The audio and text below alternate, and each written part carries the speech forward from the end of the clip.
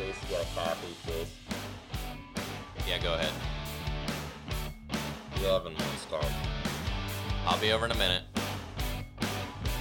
Time, temperature, and concentration. Read the work order. Safety glasses. You're not done with that yet? Hey, put on some gloves. Can you please just follow the process? Make sure you put your respirator away. Solvent rags go over the side of the trash can. Where's your wet film gauge? Make sure you're putting tags back on the parts. Did you mill check that? Put your tools away.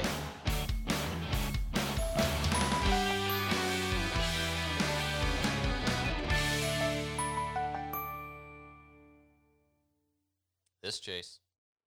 Welcome to Kaiser Cast episode 6. Today we're going to interview Bill Townsend to go along with our theme corrosion protection. Or just corrosion, I should say, not corrosion protection. But first we'll get to a little bit of open discussion. This week is fun. Chloe is actually in Lincoln for a couple of weeks. Normally she works out of Colorado remotely, so it's been really great having her around. We're actually recording the podcast out of the same room, which we thought was going to be easier, but it seems to be a little bit harder with the mics that we have. We got a lot of echoing going back and forth, but hopefully we can get that chopped out in the post-production. Chloe, what's your favorite part about being back in Lincoln as far as your work at Kaiser? Is there anything different, or do you actually not like being back? You would prefer to work remotely? I'm going to start by saying I do like being here very much. I like the boots on the ground. There's just more of an energy. You know, I might not get as much done in a day as I would if I were by myself in my apartment in my office. But I'm so much more in tune with everything that's going on. And we've had a number of projects this week, like we did a safety audit and just a few different things that really kind of got me in the thick of the action. And it feels really good after a full year of being tremendously isolated. So it's been good to be home. Yeah, it's been fun having Chloe here in Lincoln. And like she said, we've been getting a lot of stuff done. Stuff that we don't normally get to because she's not physically here. But like also, it's almost, I like it that she works remote most of the time. And then when she comes to Lincoln, it makes me kind of prepare ahead of time. Makes me actually get some things done that I always put on the back burner because it's like, oh, that can wait. Oh, that can wait. But then if I know when she's coming and we're going to work on a few projects, then I actually have to take the time to prepare and get things done. So that's worked really, really well. I didn't expect that to be a dynamic of having somebody that worked remotely but came on site partially. For anybody out there that's considering having someone work remotely, it's actually an interesting benefit. And like since Chloe isn't in the thick of things all the time, she sees it through kind of a different perspective when she's back. So she can kind of stuff that I like for the safety audit, for example, stuff that I would just kind of normally gloss over because I'm just so used to seeing it. She'll be like, well, what about that? What about that? I'm like, oh, that's a good point because she's, seeing it for the first time. Yeah, I think anytime you can mix up the routine, it's good for productivity. You know, you don't get in these patterns that you're always in. You don't gloss over things that you would normally gloss over. I think it's been good for both of us. Yeah, I agree. We're gonna do your social media tip of the day like we normally do. You were saying that you weren't sure if you had one, but maybe aside from that, what's your you really like? I think you like being back and being able to record some content yourself, right? That has been my favorite part of being home. Just following Jace around with a camera all day. I'm sure the guys in the shop think I'm an idiot for doing that. But it's been such an opportunity to get all kinds of content. I've got time lapses, I've got pictures, I've got short little interviews. Things come up during the day that you might not remember to tell me about when we talk once a week, but I'm there, so I catch them. There were fisheyes the other day in the paint booth that you guys were talking about that, and I was there with my camera. It was great. If you have the opportunity to have someone on your team follow you around with a camera for a day, you can get just a ton of content for social media. And the guys don't think that you're weird following me around. They mostly give me a hard time because they're like, oh, when the camera's here, then you're actually going to be out on the shop floor. So it's not a coincidence that you were in the powder booth this week? It was actually a coincidence. That wasn't just me showing off for the camera being there. We have gotten really busy. We had some big move-ins from one of our biggest customer. A lot of due dates got moved in, and it just seemed like the best way to get things pushed through was for me to jump in the spray booth and help spraying a little bit, just so that way we could keep enough hands on the floor. And luckily, Chloe was there to capture that. That was good. If it wouldn't have timed out, it timed out perfectly. It couldn't have been any better because that was great that she could get some content of me in there, and then of course, like the guys are going to give me a hard time, so that's good too. So as far as what I fixed this week,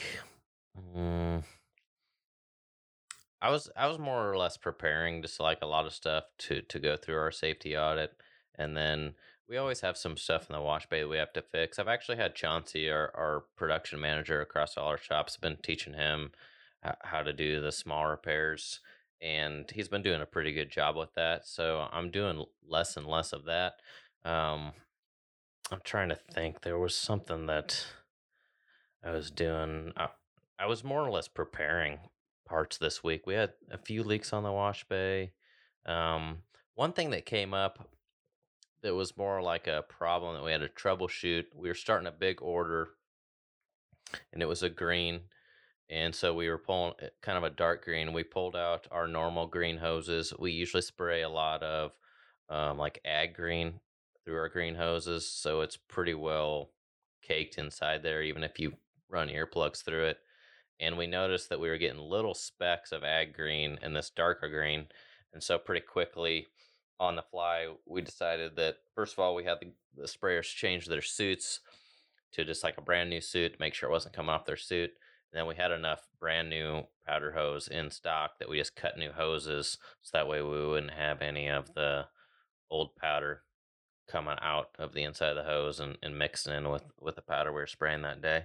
And that seemed to fix the problem. Um, it wasn't a terrible contamination issue, but it was a little bit. So make sure that your maintenance in your hoses, that could be one thing. And then I didn't get a chance to fix it yet, but one of our pressure washers having a problem with the heat. It's not working quite right, so we think it was a temperature sender or the thermocouple. So we got some ordered in, and I haven't had a chance to put them on yet. It's actually our spare washer, so it's not the end of the world. But we noticed it when we were just doing some regular maintenance on it that it wasn't heating up. So maybe at the next podcast I'll tell you how that goes. That's not a part that I normally work on or fix, so that's going to probably be some trial and error. Hopefully it goes in relatively easily, but it's not something I've ever done before. And as most people know in the powder coating industry, there's not really instruction manuals on that, so that's just going to be trial by error probably. For the contamination issue, did you catch it before it cured? We had one cart. No, we had two carts cured out, and it wasn't terrible. Like we probably could have ran the entire run, and it wouldn't have been an issue, and it probably would have got better as we went. As you continue to use the color that you're using, it pretty much clears out the old stuff. It wasn't bad, but we're really, really particular.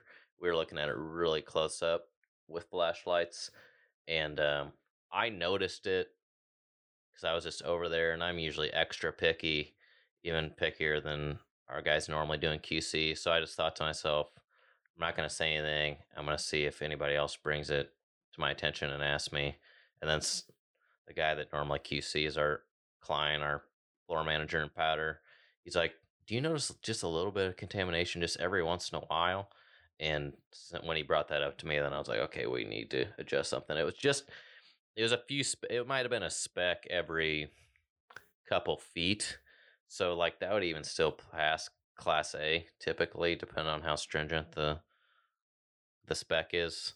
But anytime that we're looking something over, if we're seeing specs and then consistently, every couple feet, like another speck. We always want to try to make it perfect. So If you catch it before curing, you just brush it off and spray over it. yeah, but so you wouldn't see this before it cured because it's such a so like we'll have to post a picture s- of this sometime. It won't be of the actual this color, but it comes up in other colors. So like the easiest one is probably going to be like a white on a black or a white on a red.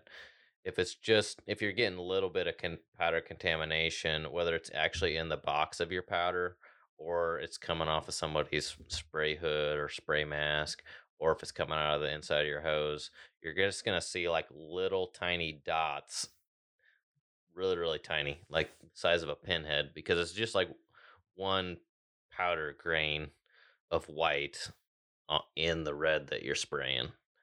So you have to get right up to it. If you're an arm's length away without a flashlight, you're not going to see it. You're going to need a really high power flashlight and be probably 6 to 12 inches away, and then looking at it really really close, and then you'll probably see specks every once in a while. In and you're pretty much all in a job shop setup, unless you're super super clean. You're probably going to get specks of anything pretty regularly. But we just noticed like consistently, like, oh, there's a little tiny green speck, like bright green, because ag green is really bright, and then a couple feet down another one, couple feet down another one. And so when we were seeing that, then we wanted to see if we could get rid of it.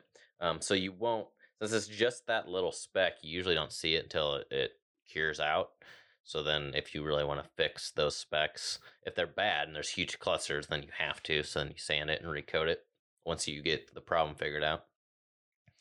But there really is no way to like look at it closely before it cures. So I guess if you're in the middle of a process or in the middle of a production run, and you're having terrible contamination issues, like you look at your first cart that comes out of the oven. I'm talking job shops, so we're on a cart basis, not on a line. So we might be a little more beneficial to catching things before a lot goes wrong. But if you see huge clusters and you're like, this is absolute reject, if you have more parts ready to go in the oven, chances are they have the same issue. So you could just blow the powder off at that point and just assume that it's going to be bad since the first cart came out bad. But most of the time you have to wait till you actually see it cure out. That makes sense. And of course, this happens on your busiest week of the season so far. Yeah, but these problems happen all the time. And then um, I've just gotten to or I'm realistic about it now, I guess. It's like if you're running more parts through, you're working more hours, you have more people over in the shop, more parts are going out the door. Just like statistically, you're going to have more problems, right? Even if it's the same percentage that you always have, you're just going to have more now, because if you're doing more work, the percentage is the same. You're going to have more problems. So I used to get really frustrated with that and maybe look to blame somebody in the shop for not catching it, or how did that get by you. But now I just don't worry about that. I just react and say, okay, that's an issue. Do we need to fix this one, or is that one okay? We're going to let this one spec go, and then we just want to make sure that we fix it for the rest. I just try to go right into problem solving mode right away, because you don't really have time. It's just a waste of time to be mad, especially when you're really busy. So it's easier just to problem solve and move on. That makes sense. Well, I, for one, am super excited to meet Bill for the first time. I've heard so much about him all these years. Yeah, he's been a great help to us. We've known him ever since we started powder coating. I'm really not quite sure how we got hooked up with them. It might have just been the fact that he knew that we were a new powder coating company started, and so he stopped by just to see what we were doing and kind of looked at what we had, and we were pretty bare bones at the beginning, and didn't have a lot of definitely didn't have a lot of knowledge, but might have not had all the equipment that we needed. But he was able to help us kind of make it work. As we were first getting started, you obviously don't need something that's like state of the art if you're just doing a few pieces of lawn furniture and wheels when you're getting going, and you might not have the budget for it. But over time, he helped us as we grew. He kind of through with us and helped give us more information as we needed it. So our guest today on KaiserCast episode 6 is Bill Townsend. I know Bill because he's helped us with our pre-treatment throughout the years. He's more of just a consultant now. He's retired from the chemical industry, but we thought we would bring him on. We have a theme coming up on social media based on corrosion, and Bill has a lot of experience in that. So we're going to ask him a few questions today. How are you doing today, Bill? Good afternoon, Jace. It's a pleasure to be here. It's a blessing. Thank you. I'm doing great.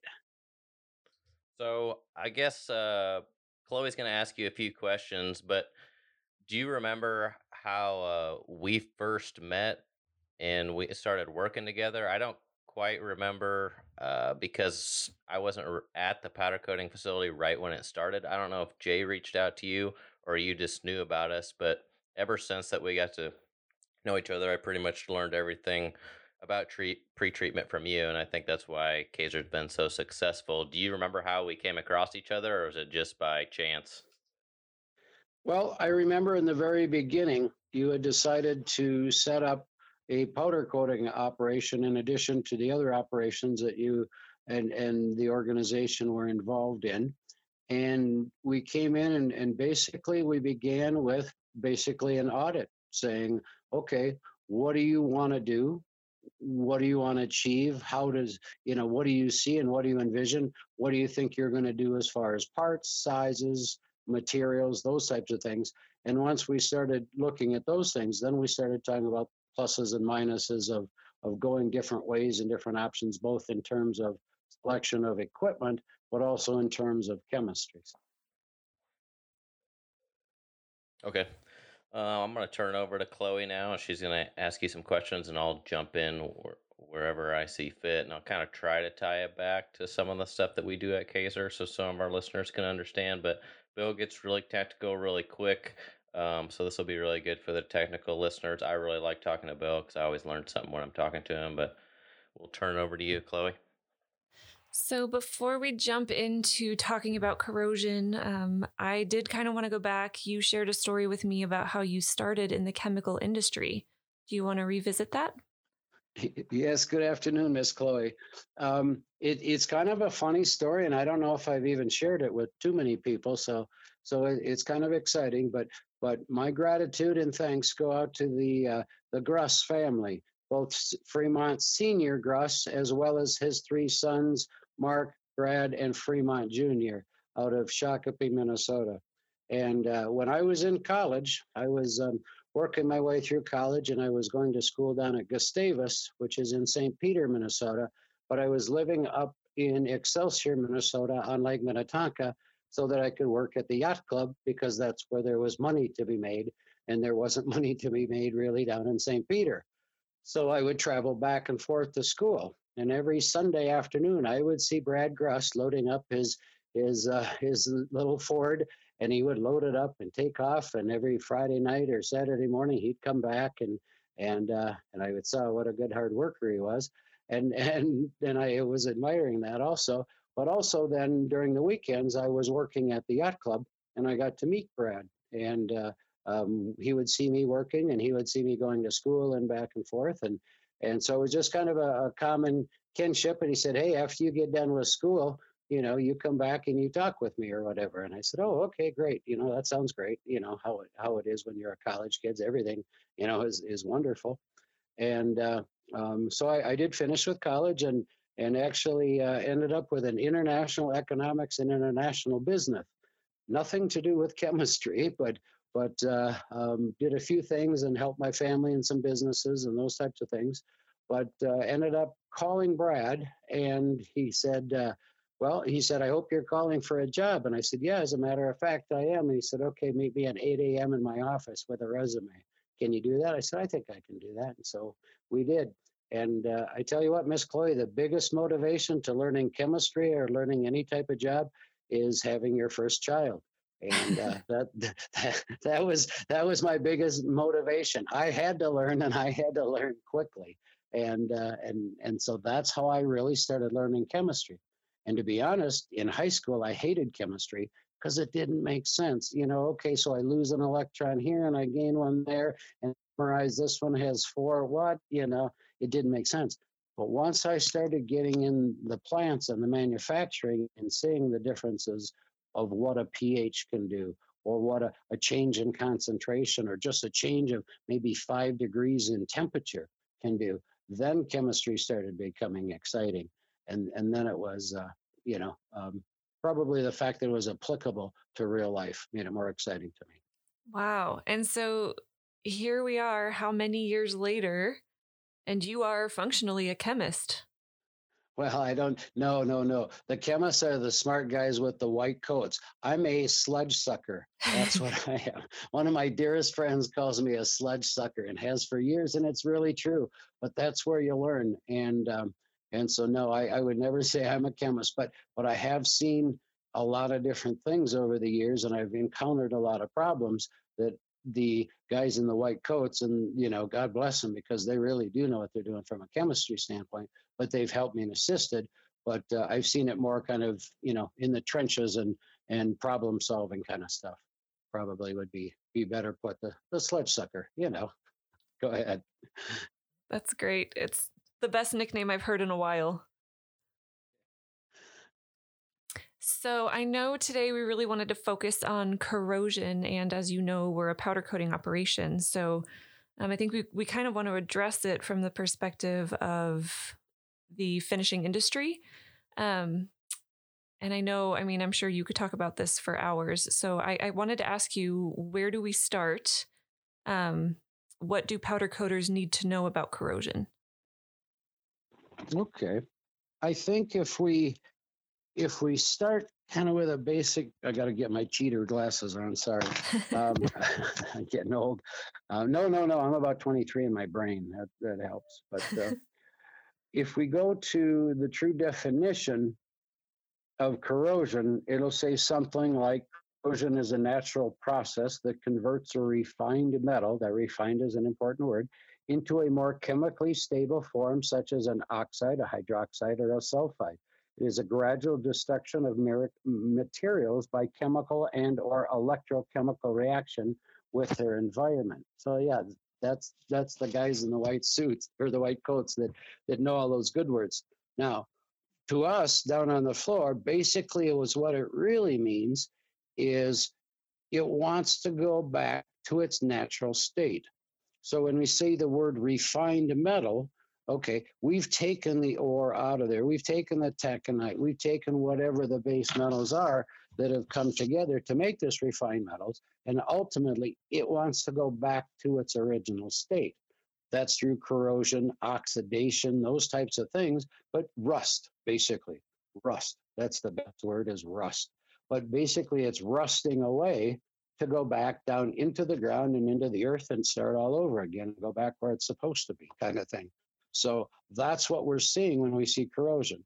Now, all of that is a base of our framework or our scaffolding to say, okay, so now as a powder coater, what is important to me? When I look at it, I can break it down. There's 100 different things, but I can break it down into 3 basic categories. Whether I'm a job shop custom coater, I've got production pieces every single day. It all is somewhat applicable because basically you've got incoming metals that are corroded or rusty. So we got rusty parts coming in, or we've got in-process corrosion, or the parts are getting in our shop somehow in between operations during storage or whatever, before they're painted, before they go to the next operation, etc. So that would be number 2, again, in-process corrosion or in-process rust. And then number 3, I got rust coming on the parts coming out of my washer. So that would be the 3rd area of concern is, hey, I've got parts, they're coming out of my washer, they're rusty. What's going on? What do I do before I get it painted? And how do I correct the situation? So those would be the 3 areas of concern that of any type of a coating shop, be it liquid powder, custom or production shop would be looking at. Great. So do you mind, let's just break each one down. Can we start with the incoming metals? What do you do with incoming metals that are corroded? Okay. That I would take also, I guess, Ms. Chloe, would break it down into a couple different categories also. Is what type of metal is it? First of all, is it a hot rolled piece? Is it a hot rolled, pickled, and oiled, or is it a cold rolled? And I say that because you can have some rust coming in on a cold rolled sheet that is just surface metal, and then you can treat it and address it in one certain fashion. The other is coming in on, let's say, scaly material, where the heat scale from the process is actually kind of breaking away from itself, and then it rusts down underneath of there. So, but in any three of those situations, you've basically got two different types of scenarios to remove that rice, because most likely you don't want those parts to continue into the assembly process, and or if it's going directly into your washer or spray wand or whatever have you, pre-treatment process to go into powder coating, you don't want to coat over that rust. So what's our best way to remove that? The two manners that are normally used to remove that are, one, chemically removal with some type of either a highly caustic or a highly acid to remove the rust, or a mechanical type of removal, bead blast, rotoblast, sandblast, DA, grinder, those types of things. Those would be your two options. But for good quality powder coating, whether it's on cold rolled, hot rolled, in any case, we would need to remove those rust materials prior to either going into the washer or actual powder coating. What would happen theoretically if we didn't remove that rust? What happens if you just powder coat directly over it? Very good question. Very good question. Both in terms of liquid coat as well as powder coat, the coatings do breathe. And as moisture goes through the coating, in this case we're talking about powder coating, as the moisture goes through the powder coating, it goes down and it will dehydrate those sites that are underneath of those ferrous sites, basically the rust that's underneath there. That will start to rehydrate.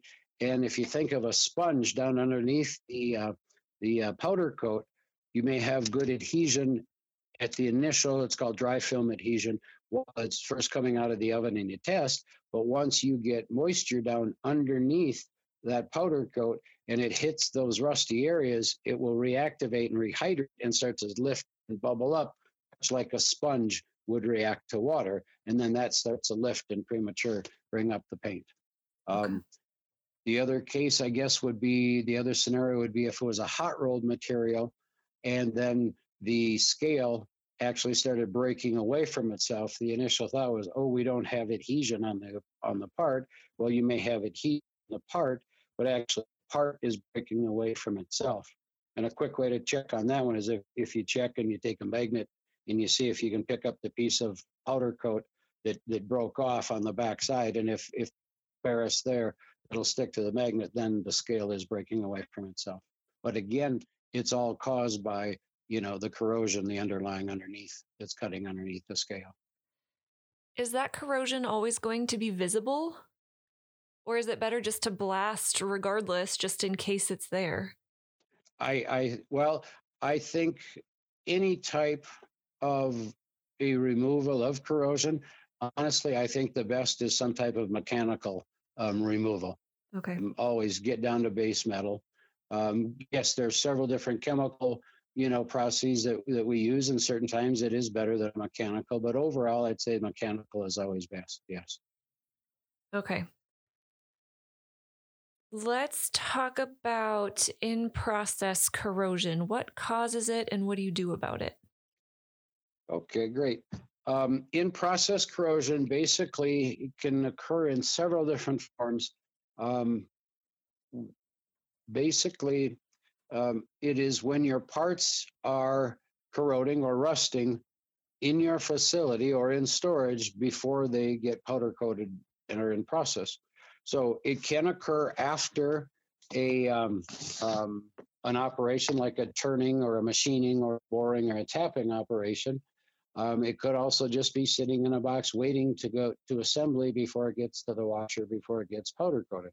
But in any case, we look at these parts and we say, okay, we have an issue here, it's rusting.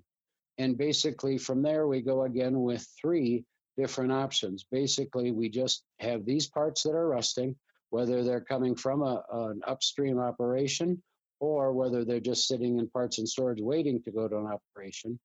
If we're looking just short-term indoor storage, well, then we would look at what's called a water-soluble rust preventative, or RP.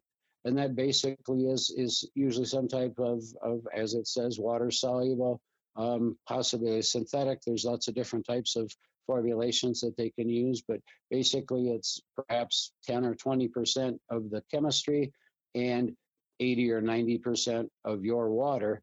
And it would be for mixed together, and then the parts it could be sprayed or dipped or however applied, depending on the parts. And then that would be for shorter term storage, perhaps, let's say 30 to 40 days, 45 days. Again, weather conditions, of course, make a big difference. If you say, okay, what's the next level of protection? Then you would look at what's called a water emulsifiable, which is basically an oil product that is emulsified in solution with other chemistries, or a portion of it is oil. It could be anywhere 2%, 20% oil. But anyway, the oils are emulsified in solution, and that generally, again, is for indoor storage, perhaps, let's say, 45 to 65, maybe 90 days, depending on weather conditions. Now, if you're looking for longer term indoor storage, then your best is to look at what's called a water displacing. And you can actually take the parts and dip them into this, in any water that's on the parts in any caverns or nooks or crannies. It actually will take and displace the water off of the part, put it down at the bottom of the tank, and then the part will dry. And then depending on the formulation, how much of a tacky film will it leave, greater or lesser? You can actually design that if you want more of a tacky film or more of a vanishing oil almost, where you don't see any film, but it still gives you protection. But you look at where are the parts coming, where is the issue and the problem, and where are they going, and what types of application can we do, and how long of storage do we need. So what if we had blasted some parts and then we're waiting to go into pre-treatment, and it's Nebraska summer, it's really humid, and so usually after we blast parts and they're just raw, essentially down to near white metal, they can rust pretty quickly in the humidity. But I'm always afraid to apply any kind of rust preventative to it, since we're going to be mostly water in that concentration. I'm worried that then it's just going to, right when I spray something on there, it's going to flash rust it regardless. And so then it's actually making it worse. What are your thoughts on that? Good question. How long are these parts going to sit, Jace, before we are going to powder coat them? And again, I understand it's humid Nebraska, nice warm summer. Like 2 to 5 days, let's say. So pretty short term. Okay. So there, I guess then I would begin with a water soluble at perhaps like about a 20% of the chemical and 80% water, and run some test parts. And if that gives you the storage, if not, you could go up to the water emulsifiable, and those are still, good and cleanable and rinsable once you're in a wash bay. But I always like to start out, at the easiest, and then work your way up. So you wouldn't be concerned with, right when you put that RP on that has quite a bit of water in it, that we would flash rust the blasted? Or you think that it's the way it's designed, it won't let it rust at all? Well, if you were worried about the surface being extremely active, and this would be, I guess, the third part of the test process, your best bet, although you're not looking for the longer term storage, but in that case scenario, you could test and try the water displacing, because your actual part, even though you're down to white bare metal and it's called the surface is very active at that point, once the air or the oxygen gets to that metal, that's when it's going to want to really get, starting to get rusty really fast. So in that case, perhaps if it's coming right off of there and it's wet, you could take and dip it into the water displacing. The water is going to have down on the bottom of the tank, and then that part will be completely free of that water and completely sealed. Okay, so basically we want to get the RP on there and then get it dry or get any of the water off of it before oxygen has a chance to get to the substrate. Exactly. But that would still be that would be the extreme case, whereas perhaps you don't need to go. Perhaps you use a water emulsifiable with a real good, strong RP package built into it, that those parts still would be fine, especially if you're only going, 7 days or a week or something like that. And I always say pre-test everything, because you don't really know until you test it. Right. Okay, that makes sense. I think we might try that on some parts every once in a while. It's usually in the summer is when we have issues. If we blast something thinking that we're going to pre-treat and powder coat it right away, but then the schedule gets moved around and it might sit over. It might be blasted on like a Thursday. Thought we were going to work on it in the powder coating shop on Friday, and then it ends up sitting all weekend. Sometimes we see some rust coming back, but we'll try that. The water displacing, but yet I try not to go, all the way right into fourth gear when you got to go 1, 2, 3, up to fourth gear. But my favorite is water displacing. So speaking of parts sitting, Jace shared with me recently that if a part is especially rusty before it's blasted, it's going to re-corrode faster than if it weren't. Can you explain why that is? No, I can't. That is awesome. No, I really don't know. That is a good part. Other than if we just think about and extrapolate it a little bit, if that surface is already active and going back into a corrosion state, perhaps, that's down further into those pores, and therefore, once again, they get wet or rehydrate, they're going to be more active. But again, we'd have to go to a scientist for that one, because that is a good question. Now you got me intrigued. I'm going to look that up later now. It's curious, isn't it? Yes. Yep. I mean, I can kind of think of how it logically makes sense, but then again, I don't know that that's scientifically correct. I don't want to say that, but hey, and I can see where that would prove up. I'm thinking back in many experiences that, yeah, that is true. So it's really interesting to me that Nebraska has its own set of corrosion-related challenges. In your time working in this industry, did you travel all over the country? And if so, did you have to adjust your recommendations based on the climate? That's a good question as well.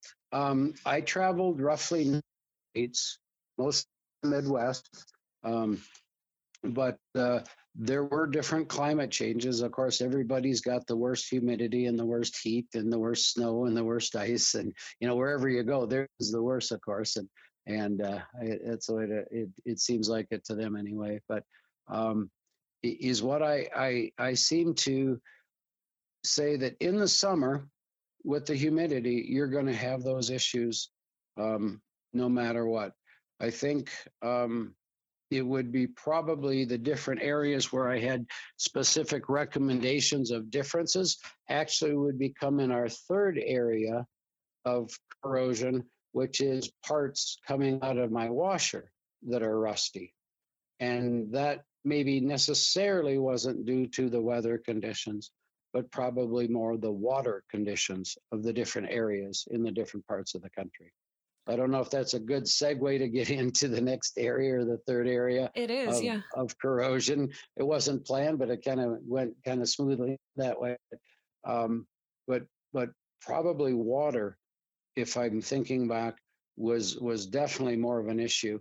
And city water, water, what were the buffering elements of it? What was the alkalinity? Those types of things, hardness, that could cause rusting issues and corrosion issues with parts coming out of a washer.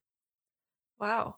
So it's probably been a minute since you've been to Kaiser, but do you have any memory of what Nebraska water is like? Oh yes, I think he's sitting at about 17 grains and about 350 parts per million in solids. But see, I do have a little bit of memory with me yet. But basically, on a serious one challenge that we did have with Jace's situation, which many custom coders have, especially because you're dealing with different types of parts from all over and different types of metals from all over. Um, but the issue is the water. And so, like in Kaiser's case, the water was a little bit low on the M alkalinity, which is a buffering agent that helps stabilize and hold up the pH of a given solution. So, if in this case, if his pH drops too low, let's say he needs to run it, we'll just pick for round numbers, a 2% concentration. And at 2%, the normal pH of that product should run, let's say, at 5%, or not 5%, but a 5 on the pH. Let's say that because he's low on M alkalinity, and this can be applicable anywhere in the country, you can have different buffering agents that you're low on or high on. But let's say that you're low on M alkalinity, then instead of running that 2% and ending up with a 5 pH, he's still running that 2% concentration, but his pH is now down at a 3.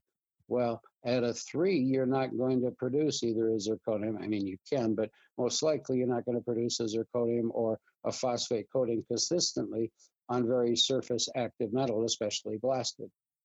So in that case, we had to reformulate the product a little bit so that when we ran at a 2%, and again, I'm just using round numbers, but when we ran at a 2%, we achieved our 5 pH, and again, just round numbers, rather than the 3, which was producing rusty parts. The same can be applicable. Now Kaiser's case is using the spray system, but the same is applicable to a recirculation washer also, that the different elements of the water can really affect your pHs and how your chemistry is going to react with your parts. And then you just need to adjust in some form or fashion to correct that. Okay. So the advice to anyone setting up a powder coating operation anywhere in the country is pay attention to your water source and what it needs. Yes, and actually work with your pretreatment company to test the water and test, the 3 or 4 different buffering elements and to really test and say, okay, where do we want to run the product and where will we run the product? And are we going to be at the right pHs and solids levels and those types of things ahead of time? And you can really avoid some problems. Great. What other advice would you give powder coaters who really are wanting to perform proper pretreatment on their parts?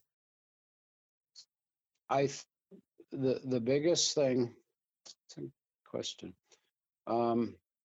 I think the biggest thing is to ascertain and define what does it take to pre-treat that particular part or those set of parts in a quality manner, meaning defined as the customer is required or as you have set up by your standards. But what does it take to do that? And then how do we define a system that allows us to duplicate it so we just do it all the time? I call it paint by numbers. Every number 1 is a yellow, every number 2 is green, whatever, but so that it's the same and same and same as much as possible. Life happens. We all know that. We're going to get enough life happening that it's going to change. But if you can take out and minimize the variables, so everything's just the same, whether Bob, Louie, or Sarah does it, it's always the same, then it helps. Then it just makes your life a little less stressful. So did Jace get that from you, or did he have that strong sense of process before you met, do you think? Because he says that kind of thing all the time. Oh no, he is. I've never seen anyone so process controlled and driven as Mr. Jace Kaiser. No, I'm impressed, and I'm tough to impress. No, just the manner and the detail and his obsession with everything having to be perfect. It'll drive him crazy. I'm telling you, he should learn now to slow down a little bit. But no, it's. I mean, you can just look at his operation. You look at the way things are done, and this wasn't a designed plan plug for Kaiser. But you know what I'm talking about. If anybody's been in his shop, you know what I'm talking about. So no, I'm impressed by that young man. He does a great job and is a good hard worker and always honest. I like that. That's hard to find these days. Well, thanks. I appreciate that. But a lot of the stuff that I've learned from pre-treatment has definitely come from you. We've only ever really dealt with you and got help from you as from a pre-treatment standpoint. The one thing that always sticks in my mind that I remember you always saying when we were first getting started is time, temperature, and concentration. Absolutely. Yep. And by that I mean you've got some variables in your washing. But if you are short on one or the other, you may have to make it up in another. So always in your analysis, say, okay, what is my time? Meaning, what is my contact time with the chemistry, whether it's a cleaner or phosphate or zirconium or combination or sealer? And what is my contact time with the solution on that part? What is my temperature and what is it supposed to be? It could be too high, it could be too low. And then, time, temperature, and concentration. What are my concentrations? So, and you may have to compensate back and forth a little bit, given what you're trying to remove from the substrate. So most of your experience was kind of in the trenches and on the floor throughout your whole pre-treatment career. When you would come into any facility and see an issue with corrosion, you probably most of the time were seeing it coming out of a wash bay or out of a washer. What's your what were kind of your steps to troubleshoot that? With all your experience, I think you probably got it troubleshooted pretty quickly. But let's just say someone who is brand new to powder coating, has their own little small wash bay setup, and all of a sudden right away they let's say they have a decent chemical, but nobody really came and showed them how to use it, and no matter what they do, rusty parts are coming out of their wash bay. What are like a few key things that they should check just so they can kind of start to figure out where the problem is? Because there are so many variables that sometimes like, for me, I wouldn't necessarily know where to start, and if I didn't have the knowledge or information from you. Awesome. Thank you. And that does occur 1,000 times a day across the country, I'm sure, in big operations and small operations. So that is a really good thing to address here, I think, at this point. So if we think of a piece of steel, whether it's blasted or whether it's just coming in process or whatever, and we can talk about non-ferrous metals at some point too, because you do get white rust. But at this point, we're looking more at the ferrous metals or the steel metals. And if you look at the process, we're talking about rust preventatives and RPs and different things to put on it so they keep it from rusting. So if we take it and put it in a washer, whether it's an alkaline, clean, phosphate zirconium process or a cleaner phosphate combination or a cleaner zirconium combination, basically when we do the cleaning function of it, we are removing the oils, the organics, that which are going to protect that steel from rusting. So now we've just taken that off. So now quickly we rinse it off, unless it's a cleaner coater. But then we rinse it off with water, usually in the second stage of the operation or the second step. And then we go to either a phosphate or a cleaner phosphate or a zirconium at that point to get the coating. And then we are praying and pointing and pray, spray and pray in the paint business, right? Spray and pray. But we are hoping then that at that point is creating a conversion coat, whether it's an iron phosphate coat on that side or a zirconium coating on the other side. If it's creating that conversion coat, then that will prevent the flash rusting from coming out of the washer. So if we see parts coming out of the washer, then we go through maybe a rinse step and maybe a seal rinse, depending on the specs and the objectives, of course. But the key is if we are seeing rusty parts coming out, that tells us, number one, we've got the part clean. We've removed the organics, the oils are off, the RPs are off, so that part is nice and clean and ready to accept powder. But oh wait, we didn't create any conversion coat, and that's why it's rusty. If it was still oily, it wouldn't be rusty. If we had a good conversion coat on it, it shouldn't be rusty. So if it's rusty, I got it clean, so I did half of it, but I didn't get the conversion coat put on. So then you jump to what are the different steps of the conversion coat and why am I not creating a conversion coat? Is absence of rust the best indicator that you have created a conversion coat, or are there other things to look for? Probably, okay, great question, Ms. Chloe. The first thing, when there is the absence of rust, that means one of two things. Either there's still oil on it, so it's not rusty, or you've got a good conversion coat. If you want to know the difference, because one, the paint will stick and the other, it will not. So the best is just the old-fashioned, what's called a water break-free test. And you take a spray bottle of DI water or reverse osmosis water. You can use regular water, but it's better to have the lower solids level of the DI or the RO. And after that part is out and it's dry and it looks good and it's ready for paint, and it's not rusting, you spray that part down wet with full water and see if it beads up like water on a wax car. You still have oils on it, needs to be rewashed. If it sheets like that old commercial where you see in the dishwasher where it just sheets down over the glass or whatever, it's called wetting out. If you just sheets down over or wets out over the part and it's all nice and smooth as it runs down, then yes, you've got a good clean part.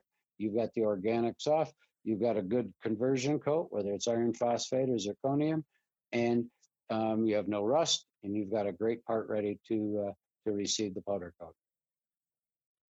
So interesting. So is that a test that you perform at Kaiser, Jace, or are you able to tell just by looking at this point?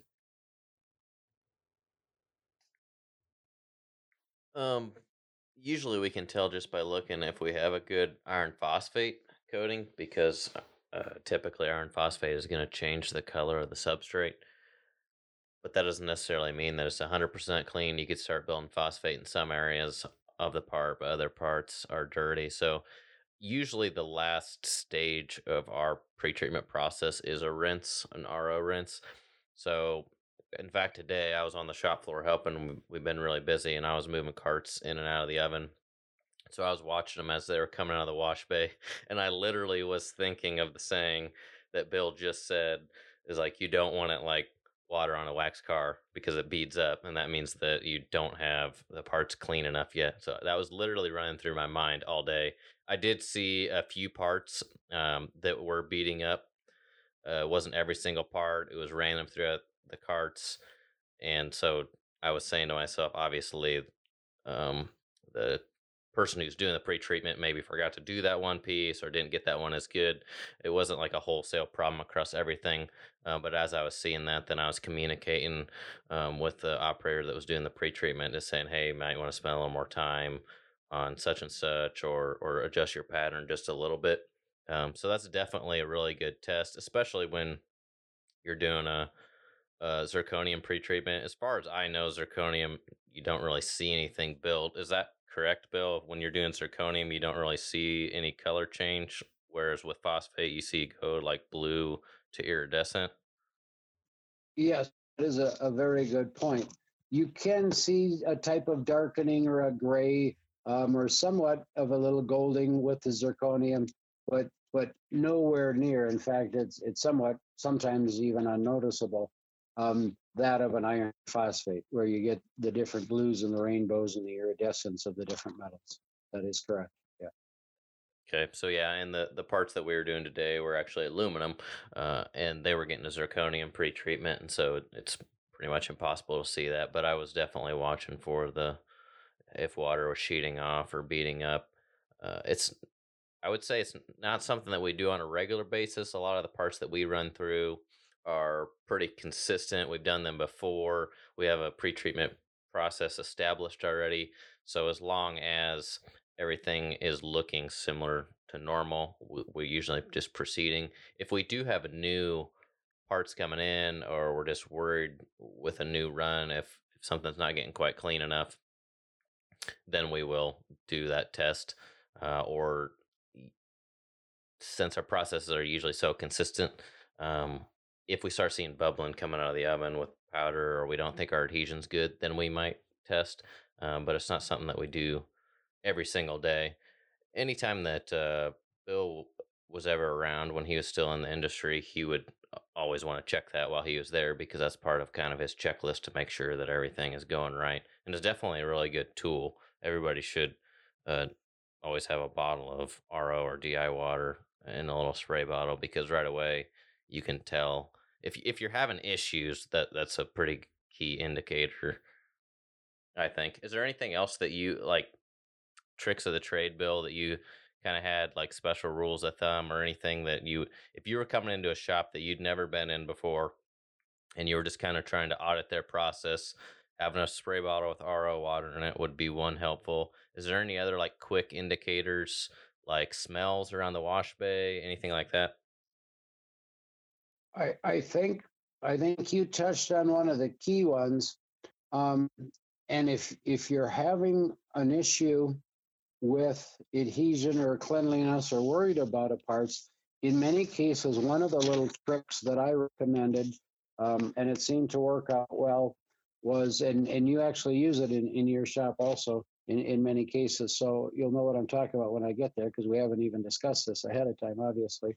But I would actually design in the process, in the wash process, that at the very end, they would take and do a quick rinse simply with RO water and a big garden sprayer, and just rinse the part, if it was not a dry in place seal rinse or something. But at that point, you're lowering the solids level on the part, and you're doing as normal process of doing that. You're also making sure that every single area and every single part is clean.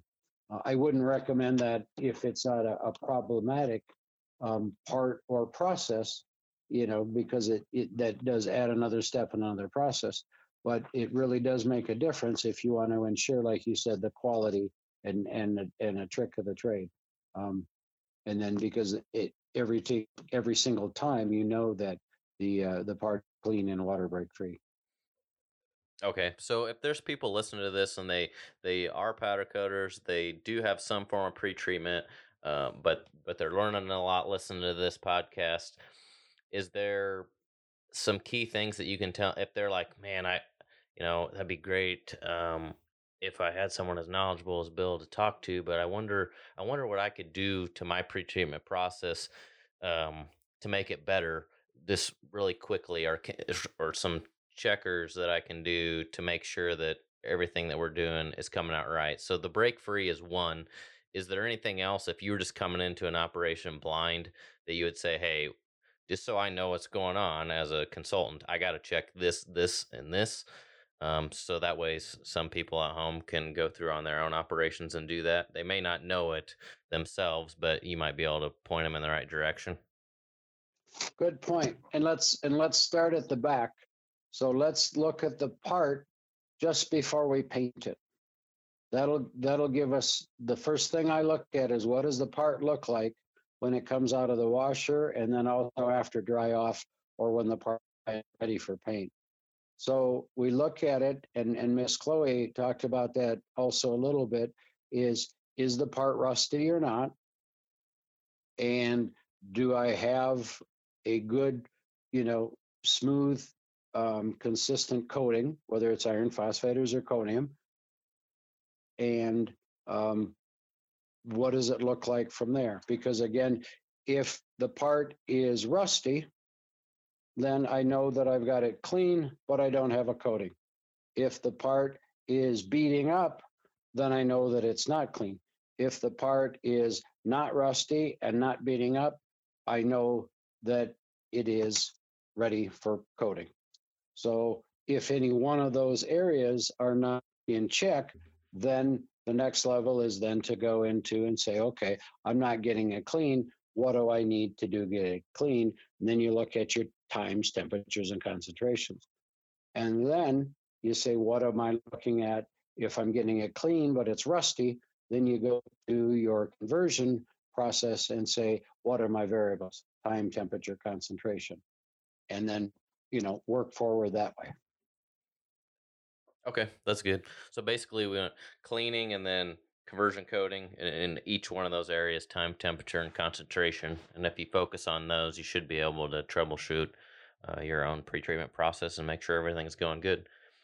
Do you have any more questions, Chloe? I guess I just, this might be a stupid question. So if there's no good answer to it, please tell me. But I just was curious. You've been doing this for so long, and powder coating is a relatively new type of finishing. I mean, like since the 60s, right? So has there been any evolution in pre-treatment technology? And if so, what? And is there anything on the horizon that sort of excites you? Well, I think that's I guess I would look at probably one of the newer markets or new sectors of the industry that I think could be kind of exciting is the prospect of powder coating over plastics and woods. And they have been making some real strides lately in low temp cures, and also being able to apply a conductivity source to even plastics to get the charge, to get the powder to attract to the plastic. So that would open up a whole new niche markets and industries. Although it's already being done in many areas, I still think there's a lot more to come out of that, of course. That's great. Well, we super appreciate your time and your knowledge, and have for years. So thank you so much for being here today. A lot of fun, and it was great to visit with you guys. And I think what you're doing is great, and I pray it goes well for you. If I can help in any way, I'll be glad to do it. And I just wish everybody good luck with what they're doing, the projects that they're on, because it's challenging, but it can be really, really rewarding. Either you get hooked on it, and you'll solve it, and you just go crazy and go pump gas or something. But it's exciting to get involved and to hang on, and it's like a rodeo, that's for sure. But it's exciting. Yeah, I would say for all of our listeners, pre-treatment is probably the most important part of any type of liquid paint or powder coating process. When I first got started learning about powder coating, I didn't think that pre-treatment was that important. We powder coated for probably in our first month or so. We were powder coating, sometimes pre-treated, sometimes not. And then at some point we got hooked up with Bill, and he started showing us what we needed to do. At first, I didn't necessarily, I'm pretty hard headed. So I wanted to make sure that I understood everything before I just started doing it. I kind of thought to myself, how can we put water on a freshly blasted part and that be good for it? Isn't that going to rust it? But Bill knows his stuff. Pre-treatment does work. It's very, very key part. If you're in the powder coating industry or liquid coating industry, you should get excited about pre-treatment. You should be getting excited about how the parts look after they're pre-treated before they're going into the spray booths. If you're not, there's a good chance that you might not be getting them pre-treated well. Iron phosphates look pretty interesting when they're done right. There's like Bill was saying, blue, purple, gold, iridescent. So just make sure you're focusing plenty of your time on pre-treatment. There's all kinds of different chemicals out there. Make sure that you find a good vendor that just works well with you, and find a good sales rep and technical rep like Bill has been to us, and utilize their knowledge. And just make sure that once you have a process in place, that you're taking the time to check over your concentrations, pay attention to the times that you're spending, pay attention to the temperature that you're using. And in the long run, that's really, really going to help how your part looks when it's coming out. And then long-term corrosion protection, as far as, especially if your parts are going outside, the pretreatment is really going to help because all coatings are somewhat porous, and so eventually the water is going to work its way down through the coating, and then, like Bill said before, it's going to hydrate anything that was left on the surface of the metal, and that's when you start having some adhesion issues with bubbling and flaking off, and then your metal is exposed to the atmosphere, and so then you're going to have rusting if you're talking about ferrous materials, or like Bill said, white rust when you're talking about aluminums or sometimes stainless steels. We did have one question that was going to be on my tip of the day, but I think we should ask it to Bill because I think that he'll be able to answer it a little bit better than I would. So, Chloe, you want to ask Bill what that question was? Absolutely. So this came to us via Facebook from Tim Kirschbaum. And I'll just read what he wrote. He says, a question about powder coating aluminum. I read in some forums that aluminum needs to breathe and that powder coating aluminum doesn't last long term as it will eventually flake off. Besides the zirconium seal rinse, is there anything else that you do to aluminum to get the powder coat to last long term? Yes. The about 100 different directions. That is a good question. Loaded. Basically, if we break it down, when dealing with aluminums, basically in real simple terms, and again, remember, I'm just the guy down on the street, but basically we want to break the skin of that aluminum and open up the pores and break that skin so we can get good adhesion. Now that can be done in some cases with a high alkaline, but then you can go too far and then smut it out. Usually it's done with some type of an acid that would open up and break the skin. So first, again, organically clean, get the oils and greases off of there, get the organics, but then break the skin. And actually we need to oxidize and open that up. Now he brings out another point into another layer, of that question where there's another layer, and that is that when we talk about certain aluminums and certain castings and different things that are breathing and that need to actually outgas, that's a whole nother situation. But I think what he is referring to is the adhesion factor of breaking that skin. That makes sense. Thank you. So I would say, and that was kind of my similar answer when we replied to that comment. It was that, as far as I'm concerned, powder coating will definitely stick to aluminum, but you just have to make sure that you pre-treat it the right way. And sometimes it's, at least from my standpoint, it's a little more difficult to pre-treat aluminum properly compared to steel. Seems like that there's a few more steps and maybe a little less visual on the aluminum side of things. With steel, you can pretty much see if you're getting the iron phosphate pretreatment that you need, whereas aluminum, you're not usually visually seeing with your naked eye the etching that's happening, and then there's zirconium building up. Would you agree with that, Bill? I do, and you brought up a couple of good points that I forgot to bring up earlier, so thank you for reminding me. That when we do break that skin and open that up, hopefully we will see that, again, water break free surface. Sometimes you can have a water break on a metal that is organically clean, but still water breaks, and that has to do with surface tension. So that is a very important point. And then secondly, if his question is referring more to the outgassing situation, one way that can be tested if you are having problems with the paint, falling off prematurely, and it's not necessarily an adhesion issue up front, then as you've probably done and tested there, Jason, your operations, you can take some of those parts and actually clean them, run them through your cure oven, bake them out, and basically outgas them and see if that is the cause of the problem, and then go back and run it back through and rewash and then recoat and see if that's an issue.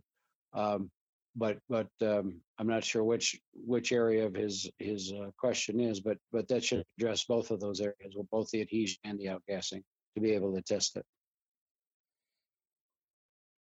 Okay. Well, thanks for your input on that. I think we were both thinking along the same lines, and I just want to echo Chloe. Thanks for taking the time to talk with us this afternoon. You definitely have a lot of knowledge with pretreatment and corrosion. Definitely extends beyond anything that I know. Most of the content that we put out on social media, a lot of the pretreatment stuff has stemmed from things that I've learned from Bill. I always appreciated that he would take the time to teach. So if you have the opportunity to have a technical rep that'll teach you some things and not just talk at you and come in and work on your equipment and change stuff and then just leave and not explain why they did what they did, try to find one that will explain it, because it's really helpful. They can't always be there for you, especially if you're a small job shop like we are at Kaiser. They just, they might be able to come in a few times a year.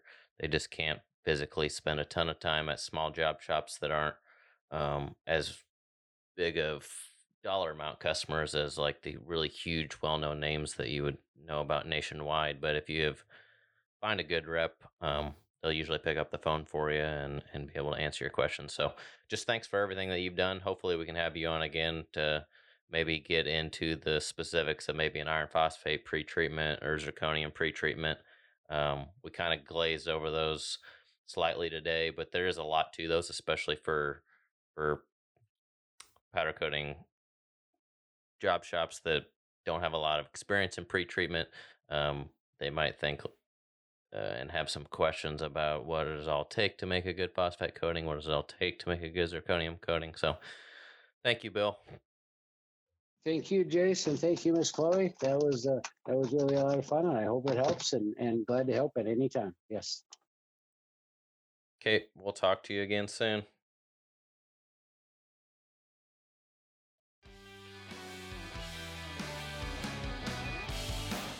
Hey, is everything working good for you? You need anything? Anything broke? Anything leaking? Just make sure we stay on track with the yellows and everything will be fine. Little things lead to big things. Can you stay late tonight? We need to get this job finished up. Overall, I think everybody's doing a great job. Keep up the good work. It's getting hot out, so make sure you're drinking plenty of water. I know this job's been difficult and everybody's getting frustrated, but if we can't do it, nobody else can. That's the reason why the job's here, because nobody else could get it figured out. Just keep working at it. Don't get frustrated. We'll keep collecting data, taking good notes, and we'll get it figured out. Does anybody else have anything?